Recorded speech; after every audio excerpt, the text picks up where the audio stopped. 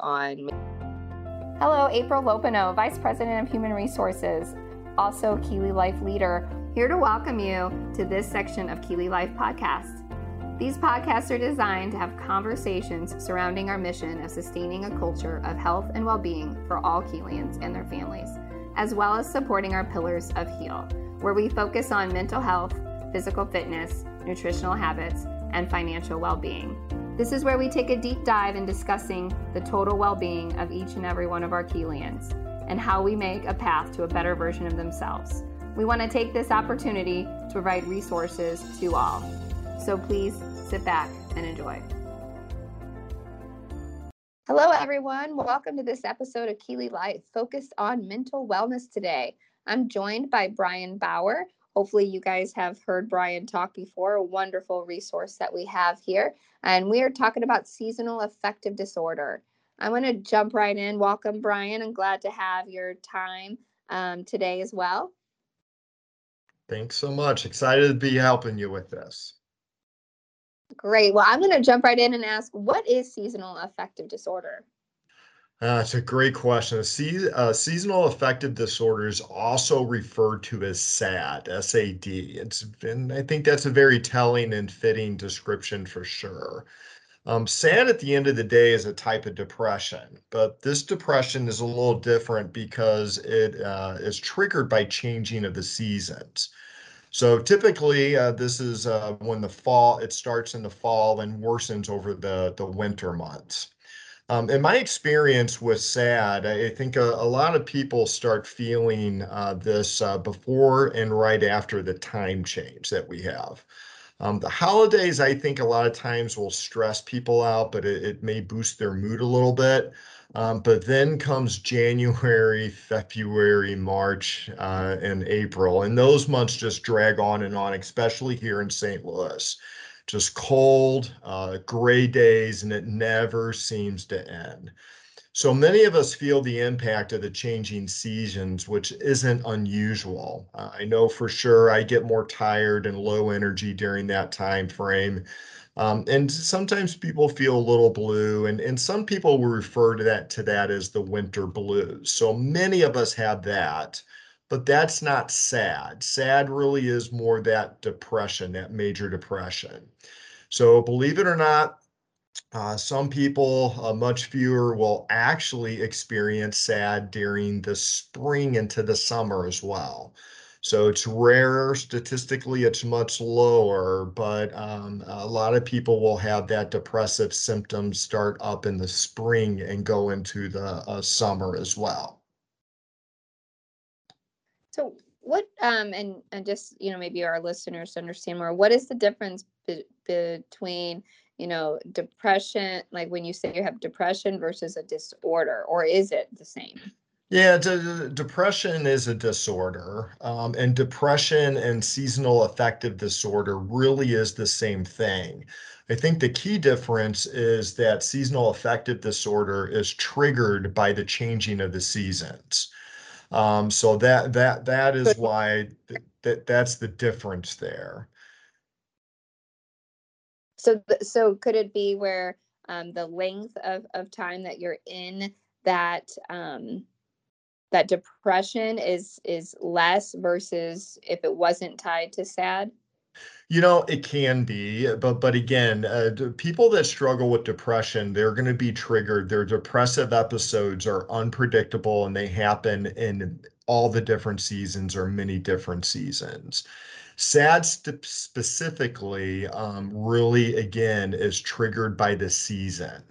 So when we talk about the symptoms of seasonal affective disorder, it really is the same list as what depression looks like. So it's feeling depressed most of the day or nearly every day for a period of 2 weeks or longer. And it's having those symptoms of lost interest in activities that you used to enjoy, low energy, difficulty concentrating, feelings of hopelessness and worthlessness, just feeling sluggish, agitated, irritable. People will have problems sleeping and they'll have problems with their appetite.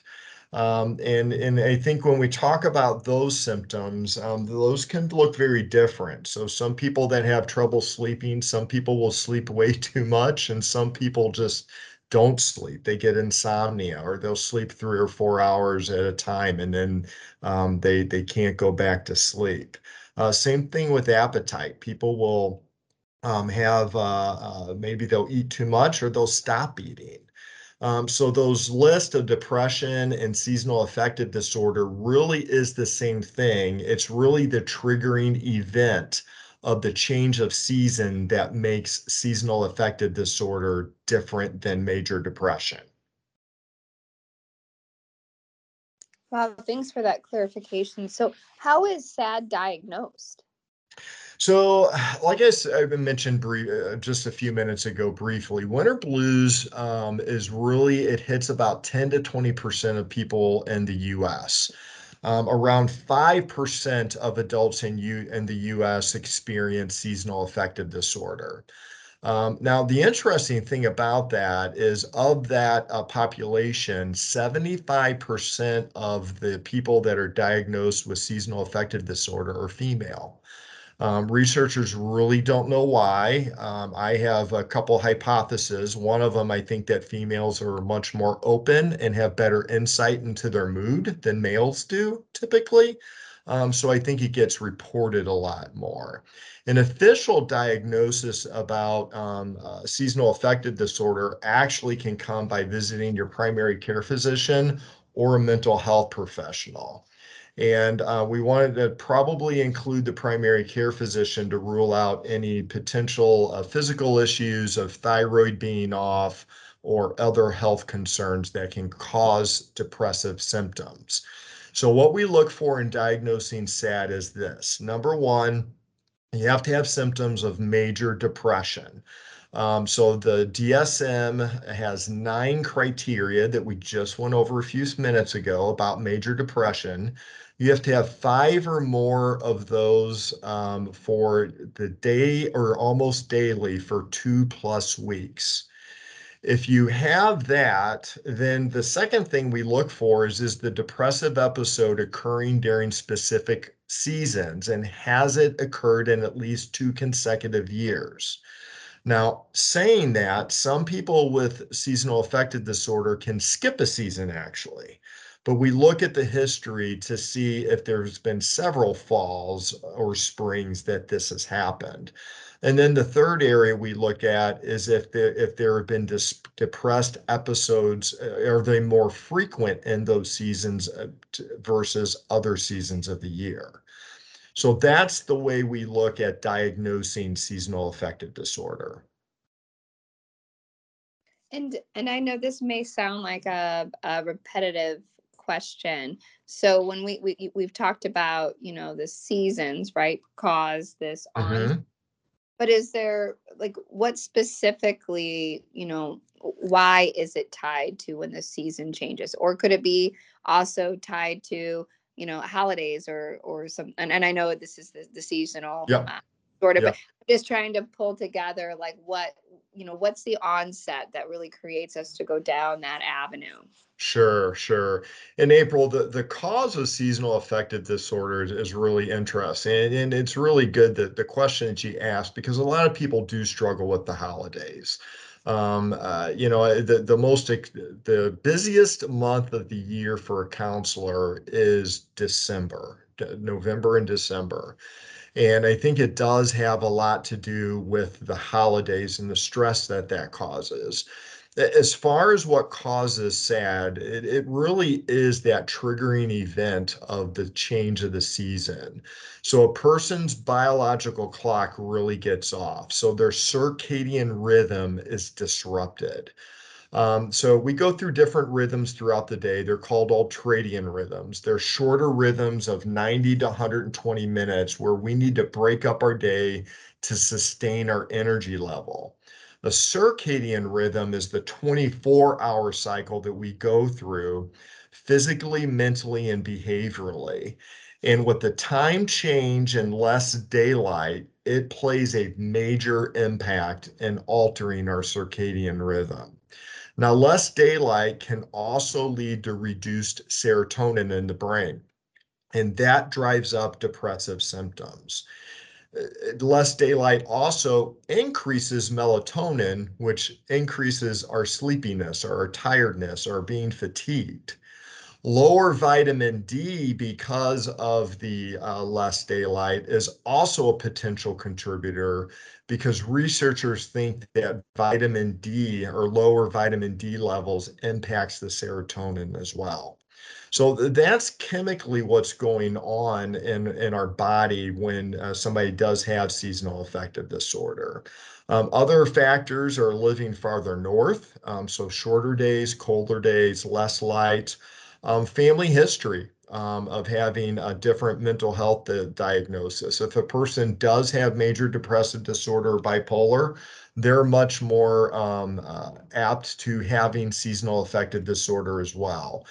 People that struggle with ADHD, anxiety, panic, eating disorders, there's other disorders that will have the propensity for someone to experience seasonal affective disorder.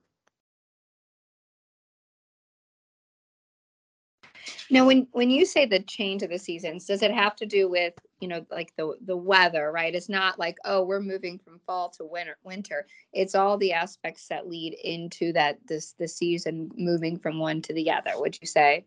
Yes, absolutely correct. So, and sorry for some basic questions, just trying to, fully No, understand. it's awesome. I think New. they're great Yeah. questions. So how can someone with SAD help their own symptoms? Is there specific treatment or is there anything we can do personally ourselves to help? Absolutely. Absolutely, we can. So there's a thing called phototherapy. Some people will call it light therapy. And this is where you order a specific, what they call a light box or a lamp. This light box or lamp is about 20 times brighter than normal lights. And a person will sit in front of that, really depending upon the strength of the light box or lamp. There's a lot of directions that go along with that. Typically, the person's going to want to do that in the morning. Some lamps will tell you to do it 15 to 20 or 15 to 30 minutes. Others will tell you that you need to do it 30 to 45 minutes. It's really where you sit in front of it, you allow that powerful light to saturate you. There really needs to be specific research on your part, and if you decide to try something like that, and you need to follow the directions. So don't do what I do, just get it out of the box. And I get things at home, I get it out of the box and I figure it out. You want to read the directions on this because there are different directions that go along with phototherapy.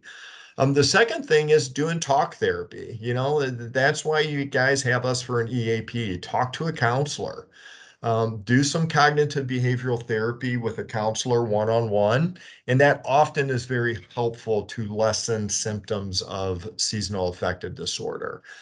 Counselor really can encourage you to find the solutions to your problems, help you find better coping skills. Talk therapy really can be very therapeutic as far as getting that out.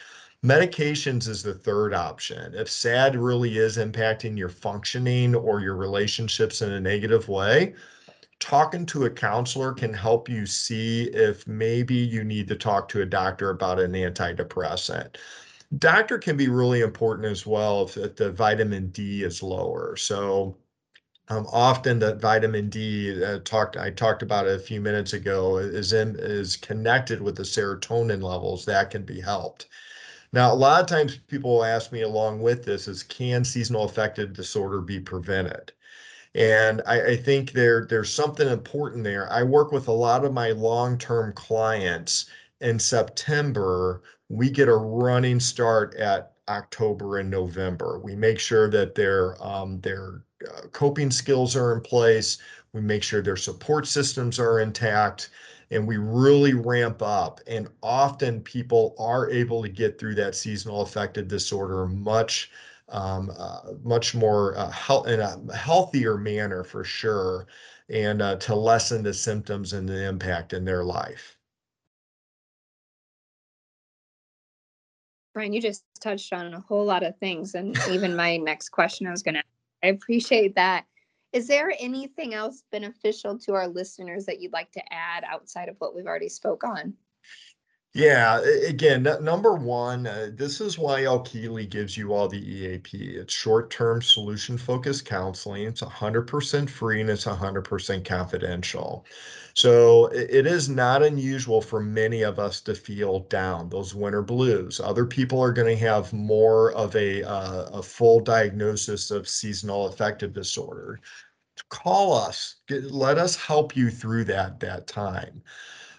You want to mention this to your doctor if you have that doctor's appointment. If there's any thoughts about ending your life, if there's any thoughts of not wanting to be here, if there's any of that hopelessness, you really need to reach out during those times and allow us to be able to assist you to get you the assistance during that time and the support that you need. So, there's a lot of times people will call us and we'll do a quick phone consultation and we can make some suggestions to that person. And there's other times where they're going to want to come in and do several therapy sessions. So utilize us and just give us the chance to be able to help you through that if you struggle with the seasonal affective disorder or any other issue that you might be dealing with over this winter. I appreciate that, Brian. And some of our listeners may be those outside of Keeley. And so most organizations, have a employee assistant program set up. If not, there are, other resources that you can connect with too, Brian, right? Don't they have a hotline that folks can call confidentially to talk with someone as well? I am willing to take a call from anyone. They don't have to be a Keelian if they are going through something. They definitely can reach out and happy to be, just an ear to listen to. Absolutely. Absolutely. We're here to help. Use your positive coping skills, whether that's somebody at your church or your synagogue or a neighbor or a family member or your HR, whoever it is, Yes. use those positive supports. No, that is great. Well, I do appreciate your time, Brian. Always a pleasure to talk with you and pick your brain on some of these really important topics that we all face. So appreciate it. Hope you have a great day. And until next time, stay healthy, Keelians.